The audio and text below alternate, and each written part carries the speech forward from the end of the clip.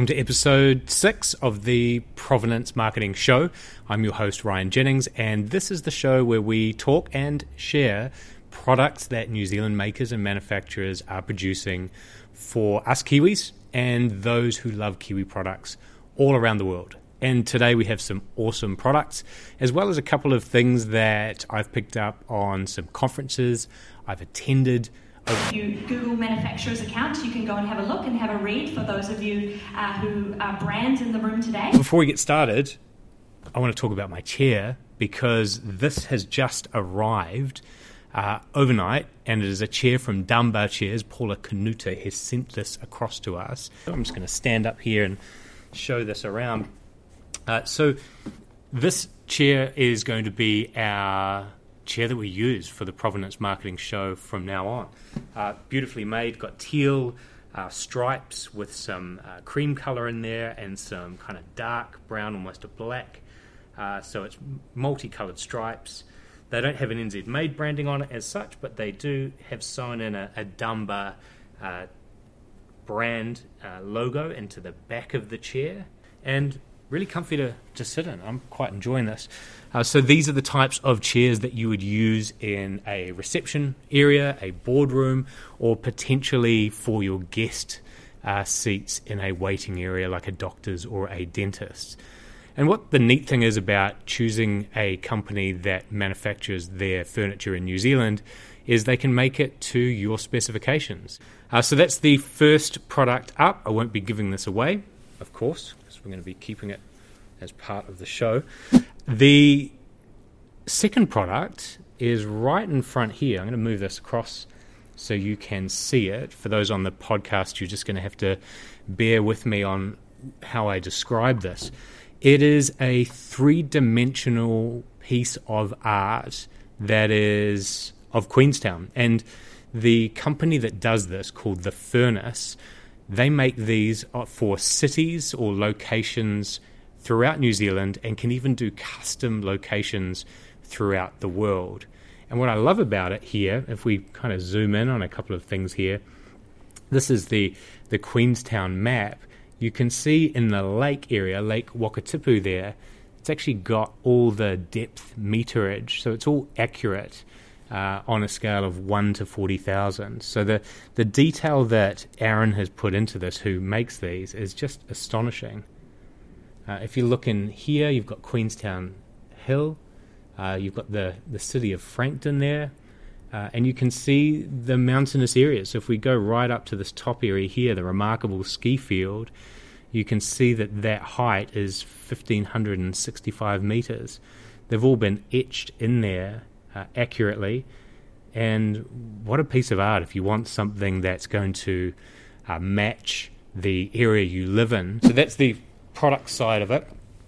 Over the last week, I've been to a couple of conferences. The first I want to cover is a government procurement seminar. And the reason I want to cover that is my colleague, Executive Director for Export New Zealand, Catherine Beard, has been doing some work and advocacy and policy work over the last few years to get governments to be more transparent on their procurement rules and to create a way where businesses have a say on how they've been treated during that procurement process. And I'd add to that there's a very large opportunity, because for the first time, businesses are going to be able to give a survey result back on how they're treated, but more importantly, the results of tendering through the GET system, the government electronic tendering system, will now favour more than just the lowest cost provider. They're going to be broadening all the different attributes and criteria that your tender or your bid is going to be assessed on. And that's things such as the impact or positive impact on culture, on environment, and the socio-economical impact.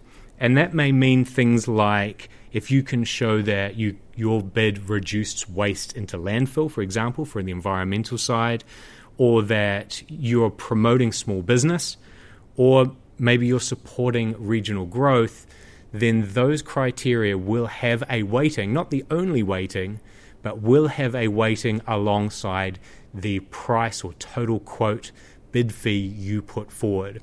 And I think that's massive news, and it's been underappreciated, certainly in New Zealand media, when you've got 49 of the government departments spending over $1 billion a year on products and services. This is a market change.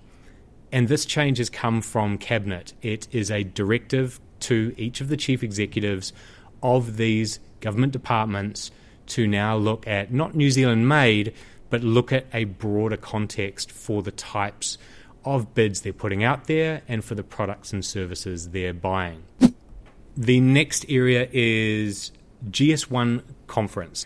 Now, through this conference, they had some really good guest speakers, one from Amazon in particular and Google.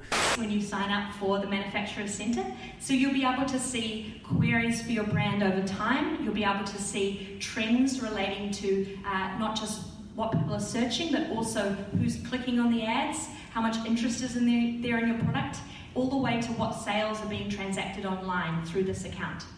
What I took away from that is that if you can get into standards as a business, it's more likely your products are going to be seen by organizations that support platforms. So for the Amazon platform, Google platform, if you can fill out their standards-based taxonomy, if you like, their structured data, then your products are going to be seen. So I'll give you an example.